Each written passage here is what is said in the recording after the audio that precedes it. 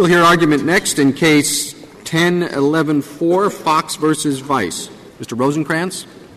Thank you, Mr. Chief Justice, and may it please the Court.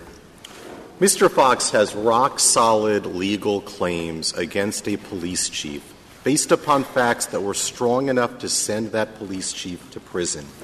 Yet he's been ordered to pay all of the attorney's fees for an entire 2-year course of a litigation because his lawyers decided to plead and then drop a single federal theory.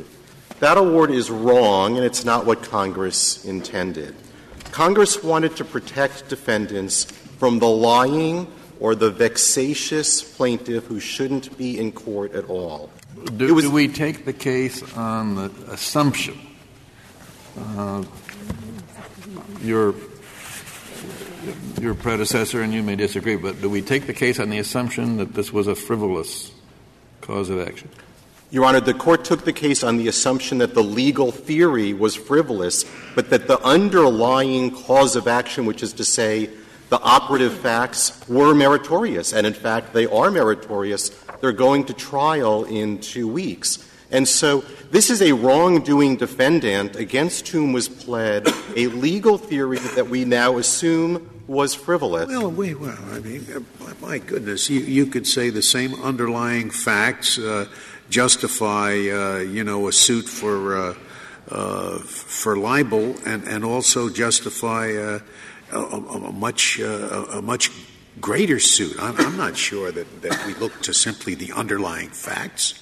We look to what kind of liability was sought to be imposed upon the defendant. That's what determines how much money the defendant is willing to pay for his lawyer and how much he has to expend in defending. Your Honor, in this case, the liability was far greater for the state court claims than for the 1983 claims. But Congress was concerned. Well, that's not quite right. To the extent they overlapped, even on the theory that the federal claims were presented, the plaintiff below was seeking attorney's fees. Yes, Your Honor. In 1983. So the city's liability would be greater. That was one incremental increase, but the liability in this case on the constitutional claim was for, and the reason it was found to be frivolous, was that he was seeking liability on a constitutional claim for being deprived of his right to run for office when, in fact, he won the office. The intentional infliction of emotional distress, the reputational harm, was far greater. Mr. Rosenkranz, you knew that, though, from day one. This case is brought in state court. It's removed to federal court. Ultimately, the plaintiff says, I recognize that as a matter of law, my 1983 claim is no good. But the plaintiff didn't say that until 18 months after the transfer. So doesn't plaintiff have some responsibility for running up all these costs in the federal, burdening the federal court, having discovery in federal court, instead of saying, when defendant removed the case, either dropping the federal claim or conceding at that point that it had no merit, so it's only the state claims? I mean, doesn't the plaintiff bear responsibility for keeping that case in federal court for 18 months? The answer is partial responsibility, yes, Your Honor. But and I think Your Honor is correct to be looking at the burdens. The burdens of the discovery were all the same. It was the same nucleus of operative fact. Now, if this was indeed frivolous from inception, the defendants could easily have filed a motion to dismiss. It should have taken no time at all. And if there was incremental increase in discovery with respect to the federal claims, then the defendants have only themselves to blame for not having moved to dismiss early on. What if Mr. Fox had filed two actions, the federal claim in federal court, the state claims in state court? Now, the federal claim is handled in the same way that it was here. It's found to be frivolous. Would not the defendants be entitled to all of the time that they spent preparing for the federal court case? And they're simultaneous, Your Honor. That's a much harder question. I think the answer would be yes. They would be entitled at least to those incremental increases in the burden. But if they're doing discovery on both cases, they can't say, oh, well, this is all of the discovery was federal discovery. None of it was state discovery when they were on the same facts. It's the incremental burden when you've got these intertwined. Well, you're proceeding on the assumption, which I think is certainly based on what I know of the record, true here, that the state claims are far from frivolous. But how is — let's take another case where it isn't clear whether the state claims are any more meritorious than the federal claim. Then how is the federal judge supposed to handle the calculation of attorney's fees in the separate federal suit? So, Your Honor, we're still operating in the hypothetical Yes. that they're separate cases, not Yes. intertwined, Yes. because my answer might be different. Well, the facts are intertwined, but they're two separate cases. Yes. So you have claims of unknown merit in state court. You have a frivolous claim in federal court. My answer to that hypothetical is the same as our point two, that if there are fees to be awarded at all, they have to be fees that are tethered to the rationale for there being a right to attorney's fees in the first place, which is what was the incremental burden of the federal lawsuit. And a judge. So how do you calculate that? I mean, that's what the question was. Well, Your Honor, it would be very easy in this case. What you do is you look for entries or ask the defendant to come forward with entries that say, this was specific to the federal lawsuit. I had to file a removal notice. I had to litigate over. That's an incredible burden to impose on the district court. It's hard enough for clients to read through these billing records and figure out what's valid and what's not. But to ask the district court to then go through and look at it and see, and maybe it doesn't say, 1983 suit, state suit. Maybe it's just an entry. And then you've got to go through entry by entry and say, well, now, was that for the 1983 action or was that for the state court action? Your Honor, and that seems sorry, I don't mean to drone on, but that seems to me to be an especially odd burden to impose when you're dealing with an area where there is a heavy dose of discretion to the district court in the first place. So, Your Honor, let me then move back to our overarching point, which is that these are the sorts of incremental burdens that are trivial if they exist at all and that shouldn't be awarded attorney's fees at all. Well, maybe in your case, but there's no reason to suppose there won't be cases where the things are flipped, and the federal claim, perhaps frivolous for a legal reason rather than factual one, is the dominant driving force in the litigation, and you've tagged on a few other state claims. Your Honor, that's a key point in our presentation. It actually doesn't matter whether it's flipped or not. The factual foundations are the same by definition for all of the legal theories. So the Mr. Rosenkranz, there are distinct differences in the 1983 suit because, first, the plaintiff has to show defendant acted under color of state law. That's not going to be necessary in the suit for extortion or defamation.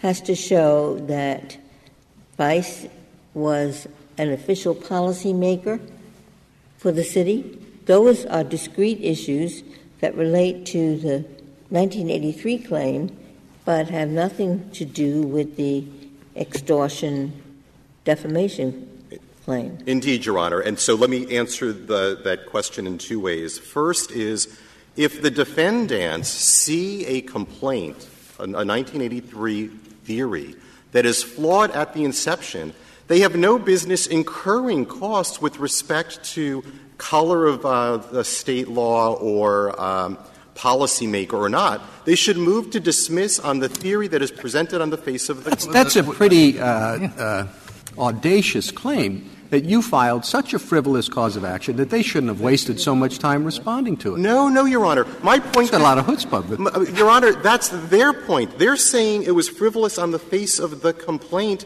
Well, if it was frivolous on the face from inception, they should have moved to dismiss from inception. And you shouldn't have filed it. I understand the argument, Your Honor, but the Seventh Circuit has a very good opinion that's cited in the brief that explains that when the defendants are just racking up fees on a claim that they claim is frivolous, that they could have filed a motion to dismiss on, they shouldn't be racking up fees on that claim. Counsel, can I understand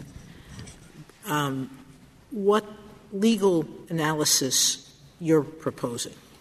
Your blue brief seemed to suggest, as does your argument a few minutes ago, that you want the Sixth Circuit's rule, which is the only circuit that applies this rule, that says when the facts are identical and intertwined, the defendant gets no fees.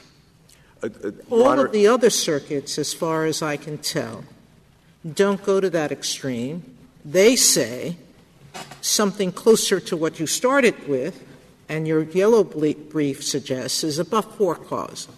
The defendant is entitled to those costs related to the defense of the frivolous claim. Which of the two theories are you advocating? And then a separate question of what standard of review should be imposed in those situations in which the activities are so intertwined, but there is still a core essence of defense of the federal claim, which is some of the hypotheticals my colleagues. Yes, Your Honor. Let me begin by correcting the premise, if I may, Your Honor. The Sixth Circuit is an outlier, but the Sixth Circuit is an outlier because it says if you've got a lawsuit with related and completely unrelated claims, no fees at all.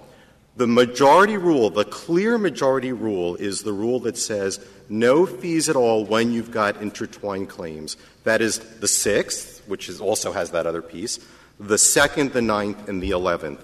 And that is the rule, that is the primary rule that we are advocating. No fees if they're intertwined because the burdens of demonstrating that a legal theory is frivolous are minimal. But we have a backup. Our difference is in how we read those other circuits, but I'll accept your proposition. Well, Your Honor, I would encourage the Court to look at the Schwartz Treatise, which says what I've just articulated is the clear majority rule, not just among the circuits, but in the district courts where circuits haven't weighed in. Can I clarify what you mean by completely intertwined? You mean there is no incremental work just on the federal action? No, Your Honor. What I mean by completely intertwined is that they arise from the same core of operative facts. So you're looking for fees in your first argument, even though they can identify fees that were incurred solely on defending the frivolous cause of action.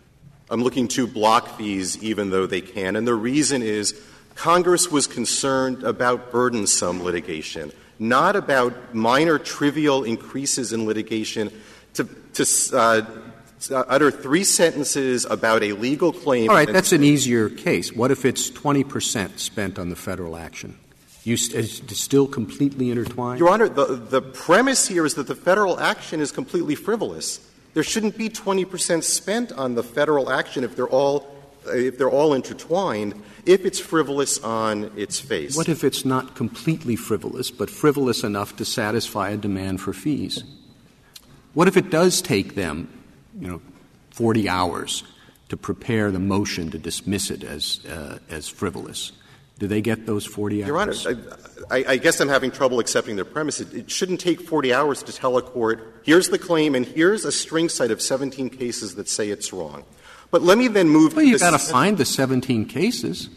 Sure, but if it takes 40 hours to do it, then it's probably not frivolous. But let me move then to You've got to look carefully at the facts. They assume good faith on the part of their adversary that would not file a frivolous claim.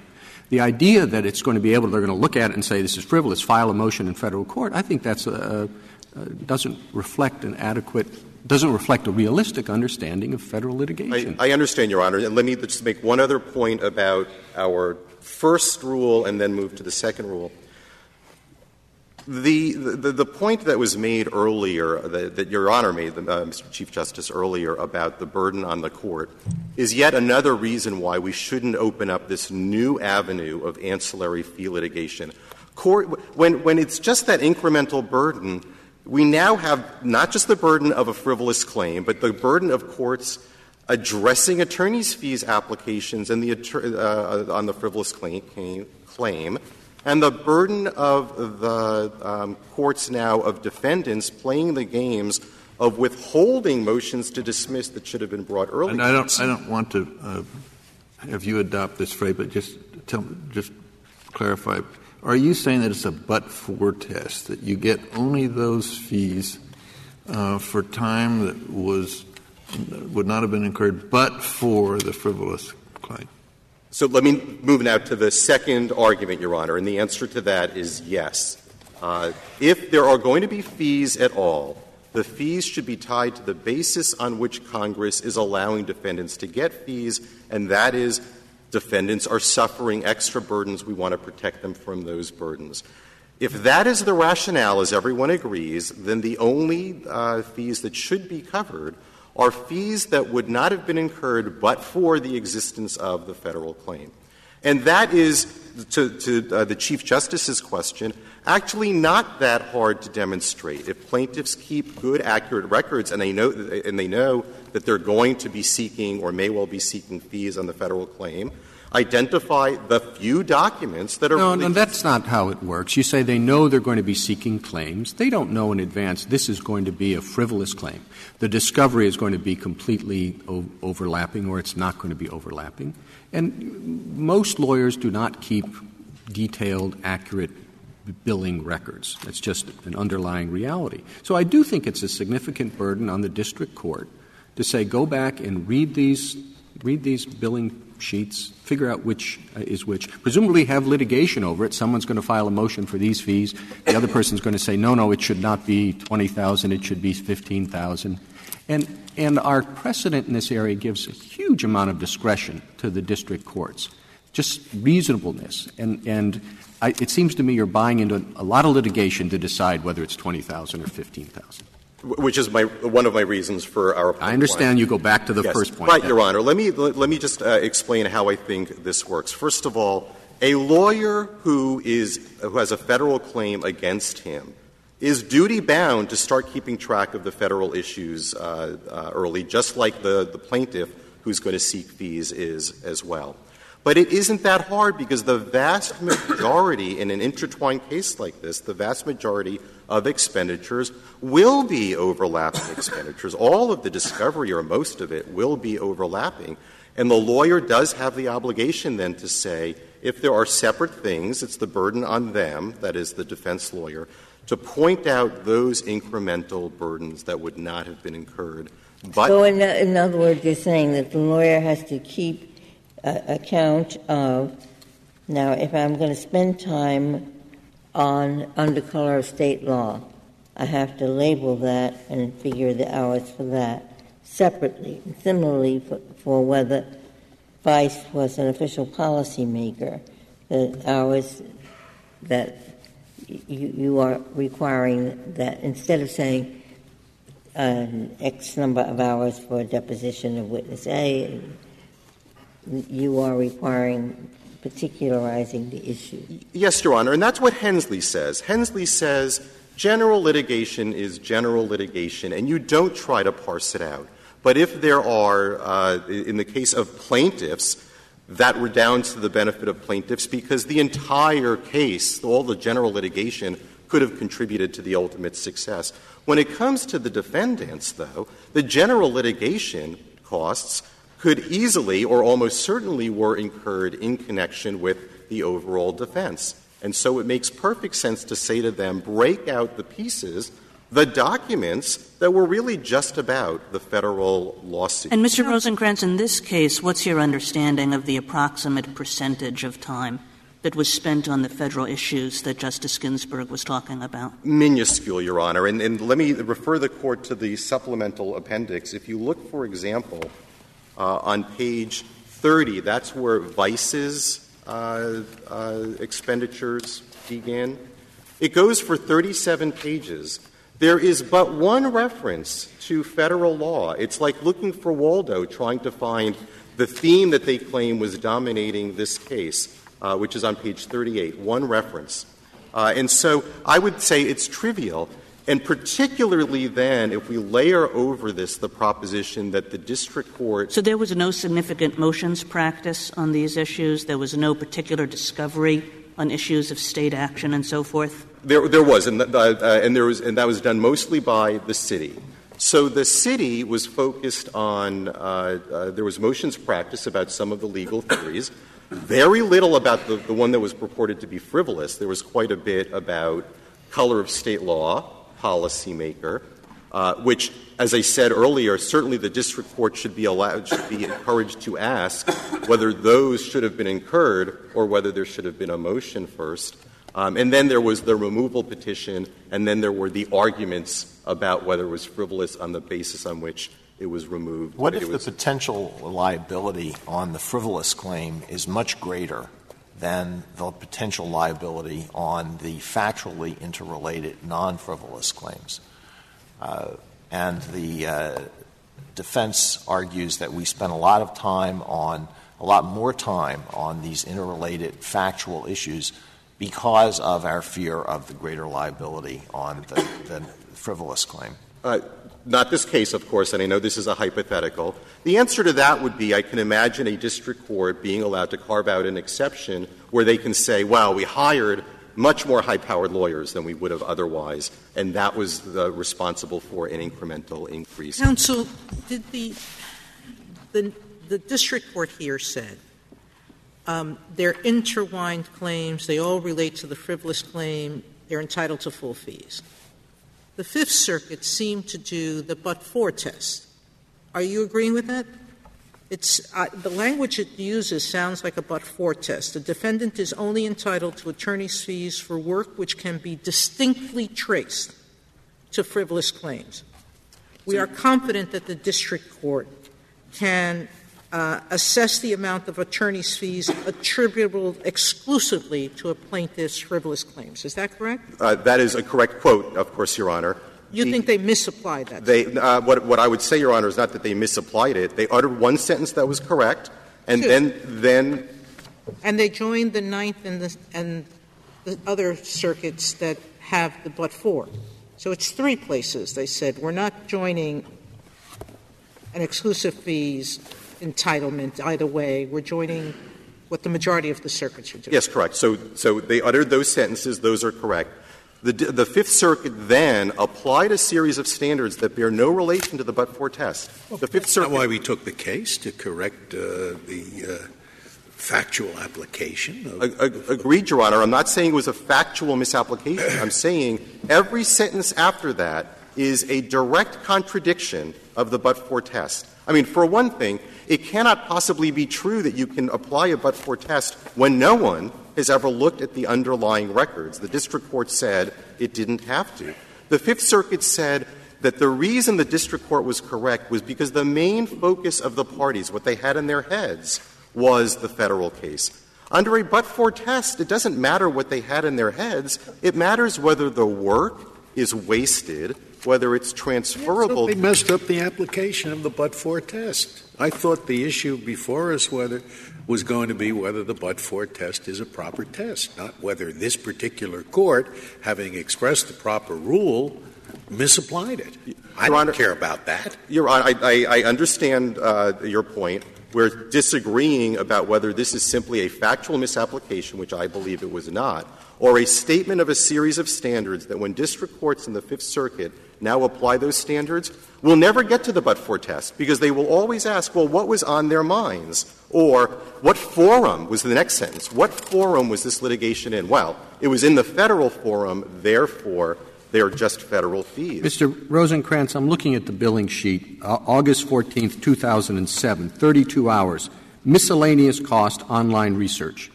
Is that for Federal or State?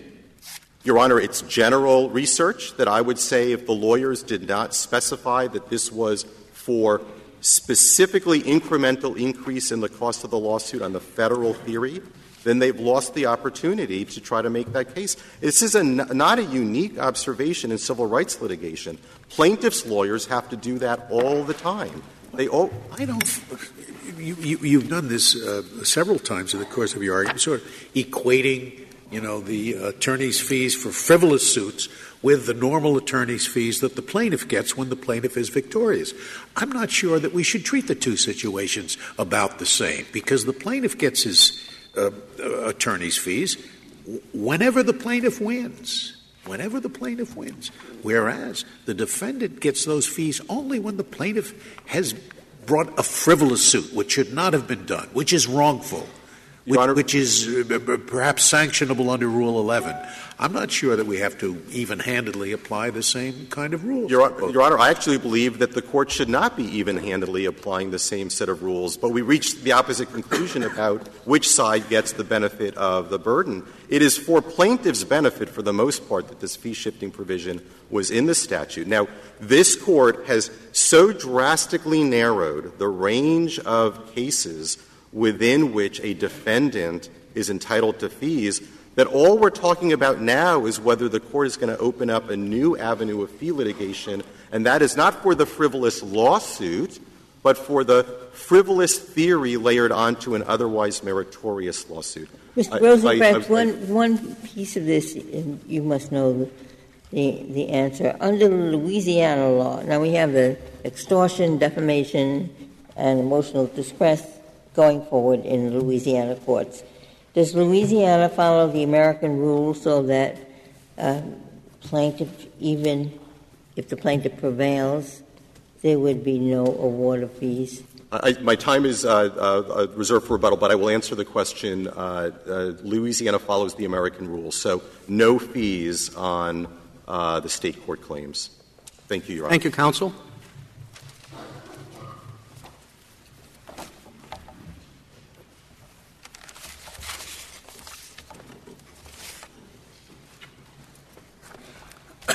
Mr. Stansel. Mr. Chief Justice, and may it please the Court, I'd like to focus first on the question of eligibility, but I do want to return later to why Hensley supplies the correct analysis for calculating fee awards. Much of Petitioner's eligibility argument rests on the notion that frivolous Section 1983 claims imposed only modest, or as he described them today, trivial burdens on defendants. And that's simply not the case. As amici who deal with these cases on a daily basis have confirmed, inclusion of even a frivolous Section 1983 claim imposes significant additional burdens as part of the litigation. So why can't you prove that?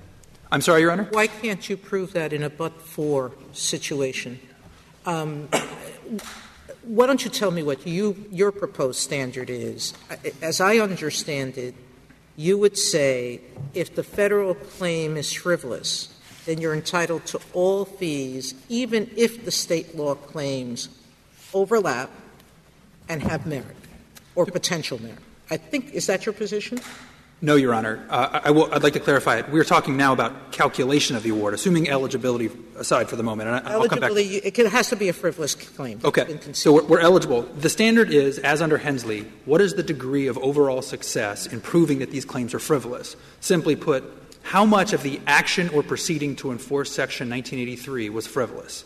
And that's the standard set forth in Section 1988. Section 1988 does not reference state law claims that may be factually overlapping. If the liability under the state law claims is $100,000 and the liability under the federal claims is the same, and you win on the federal claim and you lose on the state law claim, if I were the client, I would say your degree of success was zero. I still have to pay $100,000.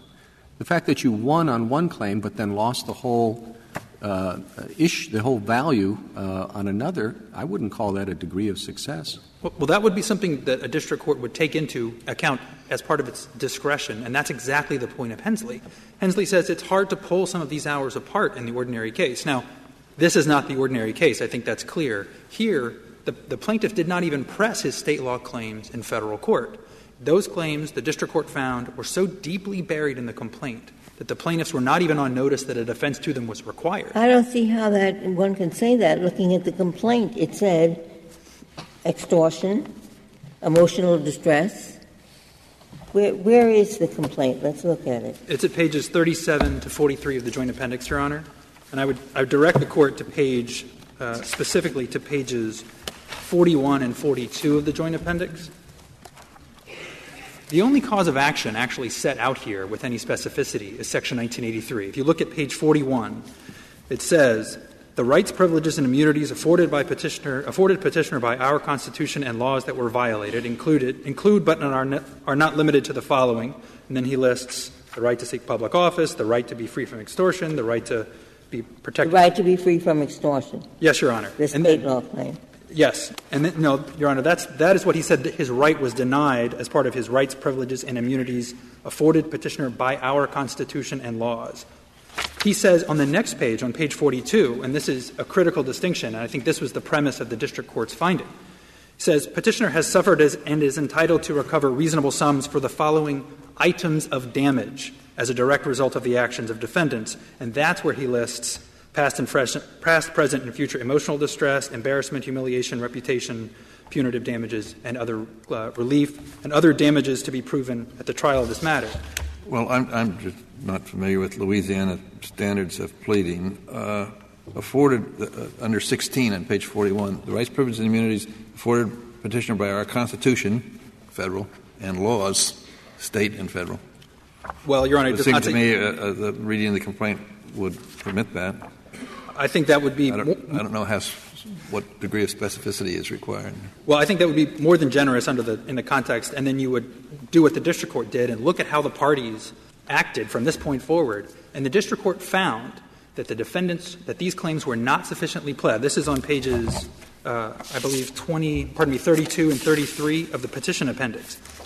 Plaintiff made certain allegations, this is the district court, that could be characterized as state law tort claims, but plaintiff did not make these allegations separate from his Section 1983. I thought that the Louisiana pleading rule was that you state the basis of your claim, and you do not have to plead legal theories. And if that's so, then if defendant removed this case to federal court, the plaintiff wanted to keep it in state court. And in Louisiana, under Louisiana pleading rules, it would have been perfectly appropriate. The claim alleged gave rise to extortion claim, the defamation claim. So this complaint was filed in Louisiana court that has a rule that says, tell us what happened, and then you can have whatever legal theory you're entitled to. Yes, Your Honor, but it included a federal cause of action that allowed removal to federal court. And once it's in federal court, it's subject to the federal rules for pleading a claim adequately in specificity. And here the district court found these state law claims, there was not a whiff of them until the very tail end, 18 months later, when it was actually in response to the town of Vinton saying, by the way, just to be clear, there are no state law claims here. Isn't that implausible, Mr. Stansel, when we consider that of all the claims here, the one that would seem easiest to prove is extortion, because Vice was convicted of extortion in a criminal proceeding. So if you're looking at to say what is the outstanding claim here, I would assume that it was the extortion. Well, Your Honor, again, look at how the plaintiff used the fact of extortion. If you go, this is the correspondence, the pleadings on summary judgment when plaintiff filed a motion for summary judgment. The defendant said, you've said nothing about under color of law. This is an anonymous claim. He says he didn't say this is a state law claim for extortion. He said, and this is a quote, he says, it is not necessary to show that Vice was acting under color of law. The simple act of extortion is sufficient. He picked the Section 1983 horse. He rode it as far as he possibly could, and only at the 11th hour, when the district court finally called him onto the carpet, did he say, okay, I can see these claims have no merit, and then he backed off, and then he Well, the district court was prompted to do that by your motion for summary judgment. Correct, Your Honor, and that's and you could have brought that motion very early on. If this is a frivolous claim on its face, then why didn't you move to have it dismissed immediately? Well, that's a very important point, Your Honor. It, I think, is a false assumption that every claim, or even this claim, or pieces of this claim, are frivolous on their face such that you can look at the complaint and have it thrown out of court. I'd like to point, Your Honor, specifically to the allegation. This is on page 39, I believe, of the joint appendix. In which, this is an allegation of the complaint where plaintiff says that Vice printed the extortion letter at the police station. Presumably this is in support of his under color of law theory. He's deposed. This is on pages 330 and 332 of the joint appendix. And Fox admits he had no basis for that claim.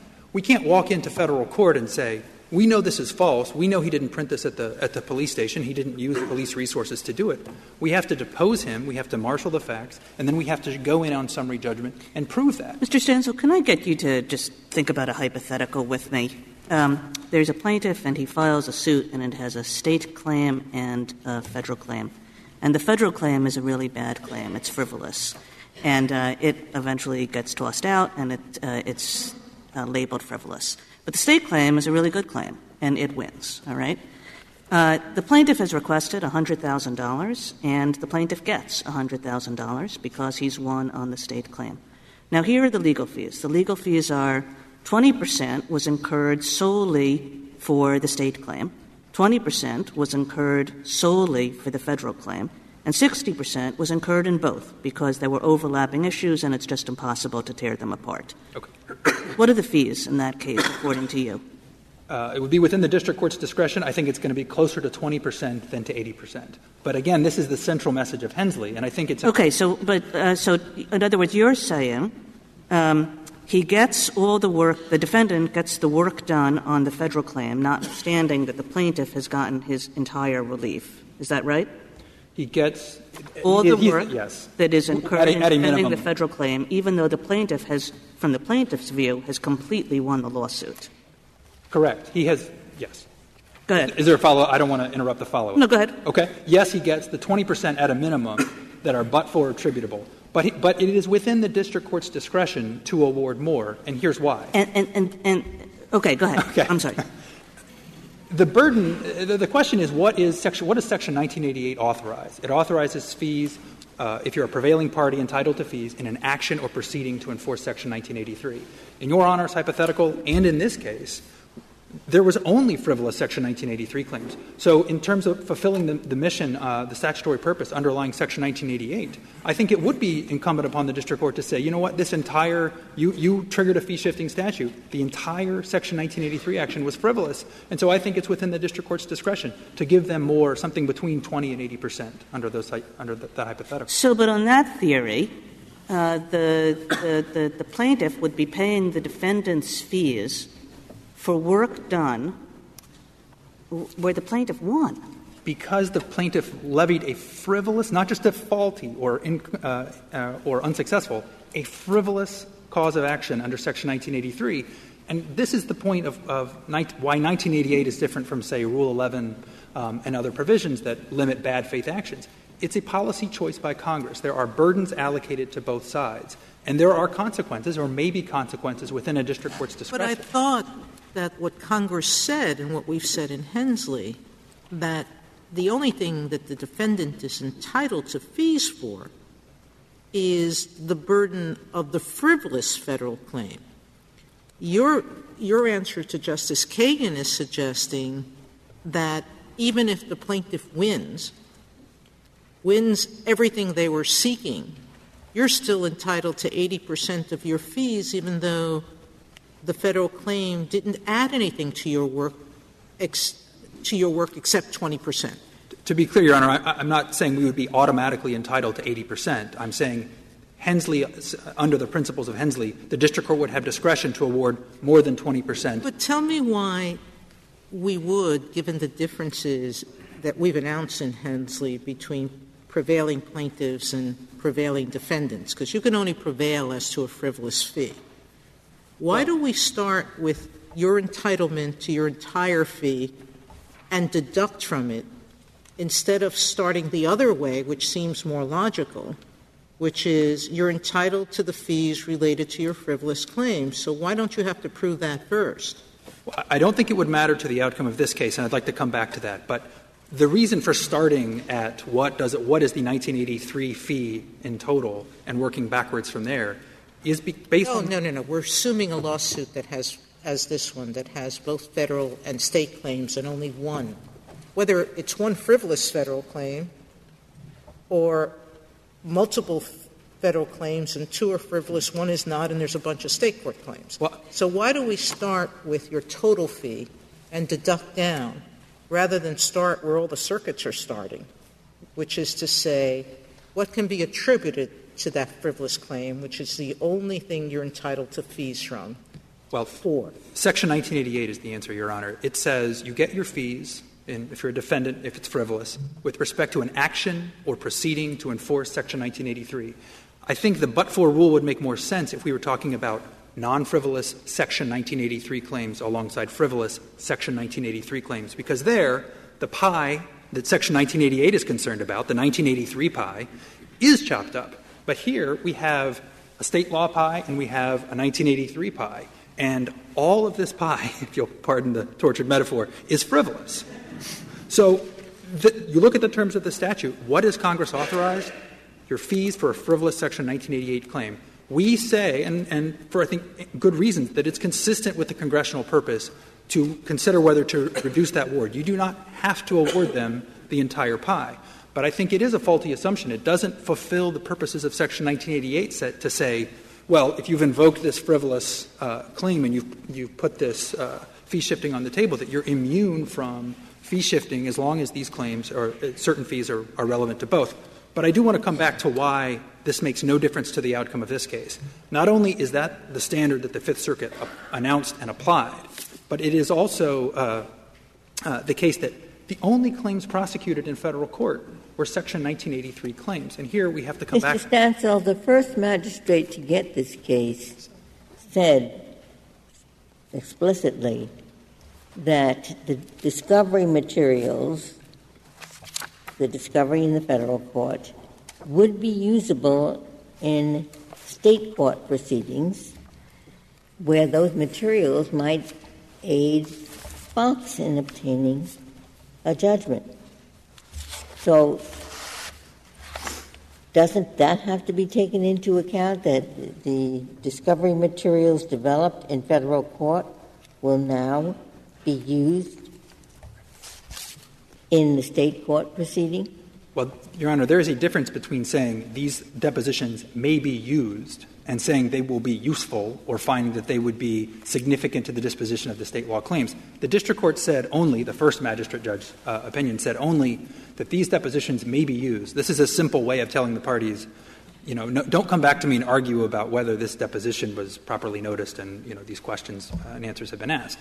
But I think there's a more fundamental point, Your Honor, which is the district court, in awarding fees, found that there was no whiff of state law claims until the very much the 11th hour in this claim. And this is precisely why, Justice Sotomayor, back to your question, we really need district courts to have discretion. If, as in this case, we'll assume there are state claims and federal claims, but as the district court found, those state claims are deeply, deeply buried in the weeds. That's precisely the case in which the district court needs to have discretion to say. And I assume you agree the discretion can end up going either way. You could submit timesheets that show 35% of our time was spent on the federal case.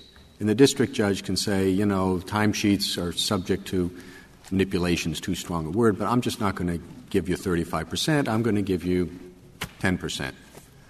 That's a reasonable exercise of discretion. The judge doesn't have to say a whole lot about it, and is certainly going to be upheld on appeal, right? Correct, Your Honor. And this goes to the question of whether these standards are administrable. The abuse of discretion standard in fee awards has worked and worked fairly well for the better part of 3 decades. The surest way to invite satellite litigation over fees is to announce a rule in which you have to say, well, does it meet the but-for test or does it not meet the but-for test? Or with respect to even eligibility, to say, well, are they related or are they unrelated? Counsel, every other circuit except for the 6 has dealt with the but-for test or some variant of it.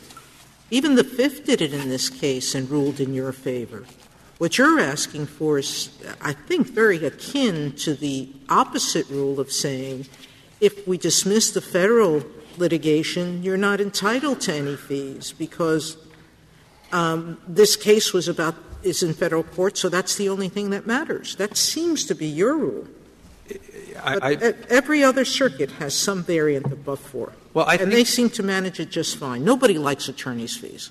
Well, Your Honor, I think the statement of the but-for test in application will be very close to the test that we're espousing here, and here's why. Espouse your test for me again. Because I still don't understand it except flipping Hensley, but Hensley has a different predicate, which is that plaintiffs are, if they win, entitled to fees. The district court has discretion to award fees fairly attributable to the portion of the lawsuit that is declared frivolous. That's the test. And here's why in many cases that's going to be similar to, not identical, but similar to a but-for test. Usually you will push these claims simultaneously, federal claims and state claims simultaneously, and so there will be a lot of things that go in both directions. But in this case, a special case where you have federal, that's all they said in district court. This is all over the record, where every time the case is described back and forth between counsel, after the moment of filing the complaint until we get to the summary judgment proceedings 18 months later, everybody calls this a Section 1983 suit. And then at the last second, there's, we have state law claims. Let's go back to state court and litigate those.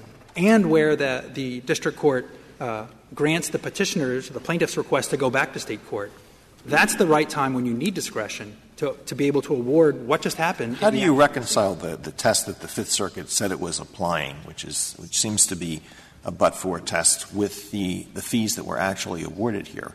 Because the only work done at the time of the fee request was on a Section 1983 claim because the state law claims were not pursued. And that was the finding of the district court that says these claims were so deeply buried you weren't even on notice. Now, there's a difference. That certainly conflicts with the first magistrate, because the first magistrate says there's usable material in the state for the state court proceeding. Your Honor, I don't disagree that there are questions and answers in these depositions that will be used in state court. Absolutely. But there's a difference. What matters when a district court is assessing fees and evaluating a fee request is how was the case litigated while it was in action or proceeding to enforce Section 1983. Not how could the case have been litigated, not how, if you had also pursued state law claims, would these things have been relevant. And once these Section 1983 claims, all of them, are out and declared frivolous, Section 1988 ceases to operate in the sense that it's no longer an action or proceeding to enforce Section 1983. Can I ask you a question I asked Mr. Rosenkranz? Here, the argument seems to proceed on the assumption that the state law claims are not frivolous and may well be meritorious. But suppose that the federal court was in no position to make that determination at the time of the remand. What is the federal court to do then? But it's several options, and I'd be remiss if I didn't specify that those state law claims will be hotly contested when they go to trial next month, and I don't want to leave any misimpression on that. But the district court has a series of options. Well, first of all, if the claims are going back to state court, the party does have to file the motion for attorney's fees under Rule 54. You have to go in and say, if there's a judgment being entered, here we want our fees. The district court could stay the request, defer it until the state court rules on the state law claims. Those requests were not made here. So the district court has lots of options. But particularly where the plaintiff desires to go back to state court and the federal case is coming to an end, the district court must have the discretion to enter a fee award at that time. And in fact, that has been the case, and it's specifically mentioned in the House report to Section 1988, that interim fee awards, when there's an order that disposes of substantial rights, are permitted. And again, this is why you want discretion in the hands of the district court. You want us to decide this case on the basis that it was only a 1983 claim for the entire time it was in federal court until the very end, right? Correct, Your Honor. And that it was not. What good does that do? I mean, is that why we took this case? Well, Your Honor, what principle of law that's going to help the lower federal courts would come out of that holding? Well, I think whenever you have nothing but a 1983 case, you can give, and it's frivolous, you can give attorney's fees right up to the limit of the fees expended, right? I think the court could announce the principle that would be helpful, which is if the fees are fairly attributable within the district court's discretion to the frivolous claim, they may be awarded. And then say, in this case, because it was only a 1983. Well, but I think nobody doubts that, do they? Well, Your Honor, I mean, the fees fairly attributable to a Section 1983 claim, Petitioner says they have to be only attributable to a Section 1983 claim. That's very much in dispute. Oh, no, but you're saying they were only attributable to a 1983 claim during all of this litigation except the very end. Correct, Your Honor, and we would be happy to win on that basis. The Fifth Circuit said it, and there's a reason that it was not an abuse of discretion for the district court to award them under these circumstances. So you disagree with the statement in the Court of Appeals opinion about only for fees that can be distinctly traced? Yes, Your Honor. I understood your adversary to agree with that position. You all need to switch sides, right? We almost did, Your Honor. We win under either test, Your Honor, but I don't think that Section 1988 is fully served by litigation over whether something. No, but your argument has focused, the reference to the complaint and all that, on the legal theories. Your friend is focused on the underlying factual basis, and all the litigation, all the background work on the underlying factual basis. I don't know why that can be fairly attributed only to the 1983 claim. Well, because only the 1983 claims were pressed, but there's I think a faulty premise in his position, which is that there are facts over here and law over here. Questions that are specific to Section 1983, such as under color of law, municipal policy, or custom, are highly specialized, fact-bound, mixed questions of law and fact. The idea that when we're deposing somebody on, Sheriff Vice or Chief Vice on his conduct in office, that we're just looking at what happened and that this is just a factual question, I think that's inaccurate. But what percentage of the work done has actually been useful to you in defending the state court claims? Approximate. I'm not in a position to answer that, Your Honor, because I'm not representing these parties in the state court. But I'll concede for purposes of today that some significant portion, I wouldn't put a number on it, but certainly the who, what, where, when, why is relevant to both. But it's relevant to how it was prosecuted in front of the district court. And again, I think we have to put ourselves back in the chair of the district court on the bench when that fee request comes in. Under petitioner's rule, if these claims have not been pressed in federal court and they're going to be remanded at the plaintiff's request, the district court has to speculate, well, how is this all going to go in state court? How is this going to play out in practice? Are these claims going to be meritorious? Are they not going to be meritorious? How much of this is going to go to that? And I think that's, frankly, not the version. That's disembodying we have a factual scenario here. Some of the discovery was spent in determining what happened with the alleged racial slur. Investigating the facts of that claim are certainly relevant to the state court proceeding. Yes, Your Honor, and we don't contest that investigating the facts are relevant to both, but it has to be pressed in federal court. It has to be during the action or proceeding to enforce Section 1983. Means, because if you're taking discovery on the state law issues, defamation, extortion, etc., you're pressing it. Well, at the point that the federal action is dismissed, you no longer can pursue that in federal court to its conclusion. Well, but why would, if you have a bunch of different claims and the facts support some of the state court actions, why should you be entitled to fees that you would have incurred in state court no matter what?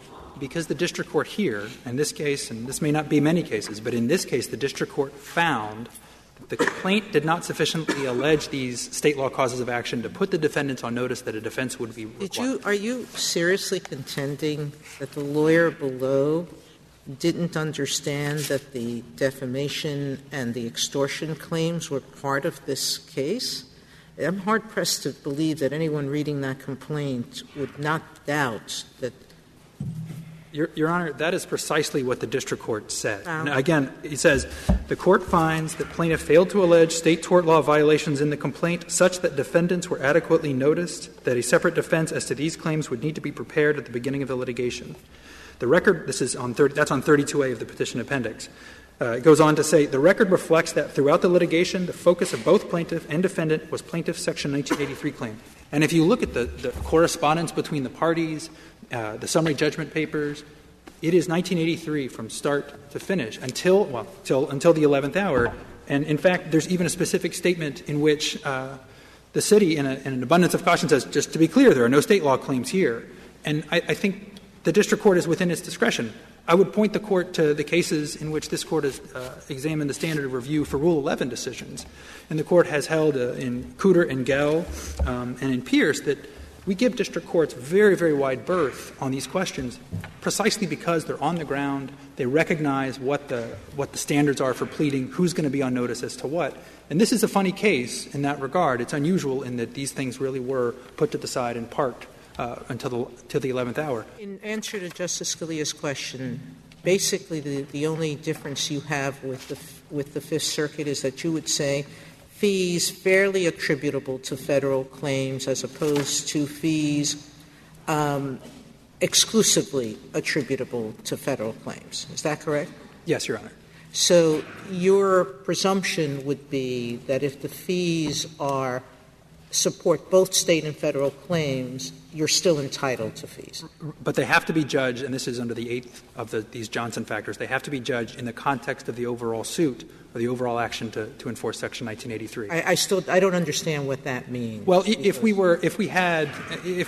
as Petitioner suggests, this really was just an add-on claim, that it was a Section 1983 claim. And by the way, here are my breach of contract claims, and, it may also be a taking. And nobody spent any time doing it, and nobody spent a whole lot of, worried about the taking claim. You want district courts to determine how important the 1983 claim was in relationship to the state claim. Correct, Your Honor. I think that's correct, and I think that's precisely the point of Hensley. And again, as this case comes before this Court, whether the district court abused its discretion in calculating this fee award, we submit that the judgment should be affirmed under any of these tests. If the Court has no more questions. Thank you. Thank you, counsel. Mr. Rosenkranz, you have 4 minutes remaining. Thank you, Your Honors. I actually like Mr. Stansel's cake metaphor. What matters is not how much of the cake was devoted to one claim versus another. What matters is how much more energy it takes to bake this particular sliver of the cake. It is all the same energy.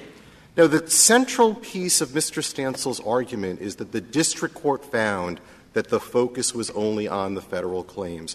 That is a misreading of that one sentence, and Mr. Stansel keeps eliding the one critical word of that sentence, which was the district court said that they were not on notice that they needed to separately defend the state law claims. Our whole point is they did not need to separately defend the state law claims. The district court was all turned around about the need to do something separate.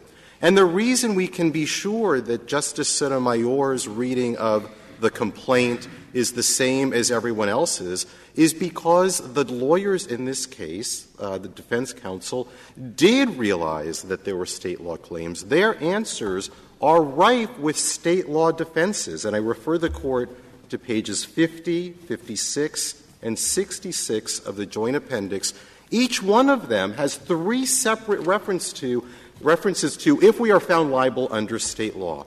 The summary judgment motion to which Mr. Stansel refers has a response and opposition by the defendants in which they caption, this is on page 122B, the caption is state law claims against the town of Vinton. Now, that's that earlier summary judgment motion.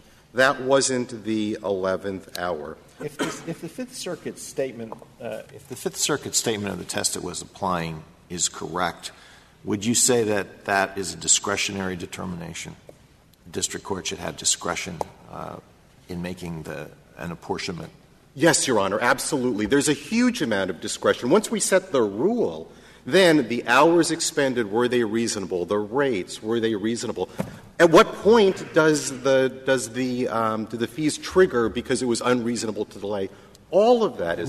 Would you agree that an assessment of the relative significance of the frivolous and non-frivolous claims would also be a factor that would go into that? I do not agree, Your Honor, because if the defendant is properly in court and properly being forced to do discovery, the relative importance, what was in their heads, what was motivating them, is irrelevant unless, of course, apropos of the earlier question, what was going on was they really ratcheted up because they lose sleep over federal claims more than over state claims. But, a slip and fall, if you layer on top of it a 1983 claim, no one's losing more sleep. But what if there's a cap on the liability for the non-frivolous claim but not maybe treble damages on the frivolous claim? I think that would be an exceptional circumstance under which the district court would be entitled to take into consideration something that's quite a bit more extraordinary. And so I'm not advocating a hard, fast, absolute rule, just a guideline of the sort that this Court routinely adopts. I mean, the notion Well, that's what I was wondering, kind of a starting point, and I don't know why you would fight so vigorously against the verbal formulation fairly attributable. I assume most district courts, when they get — they're going to start by looking at whatever it is affidavit, this is how much our fees were. And then if there's some reason, perhaps Mr. Stancil's case, where everybody thinks it's a federal and that's all, or maybe not, then they can just go fairly attributable rather than but for, which gives the district court a lot more leeway, and the sort of leeway we've always held in this area they should have. Well, Your Honor, I actually believe, if I may answer the question, it is quite a bit easier to apply a but-for test and to review it on appeal than it is to apply a test that is just a mishmash of factors over which, if the stakes are high enough, and they will be under Mr. Stancil's rule, there is an enormous incentive to litigate to death. If there are no further questions, the case is submitted.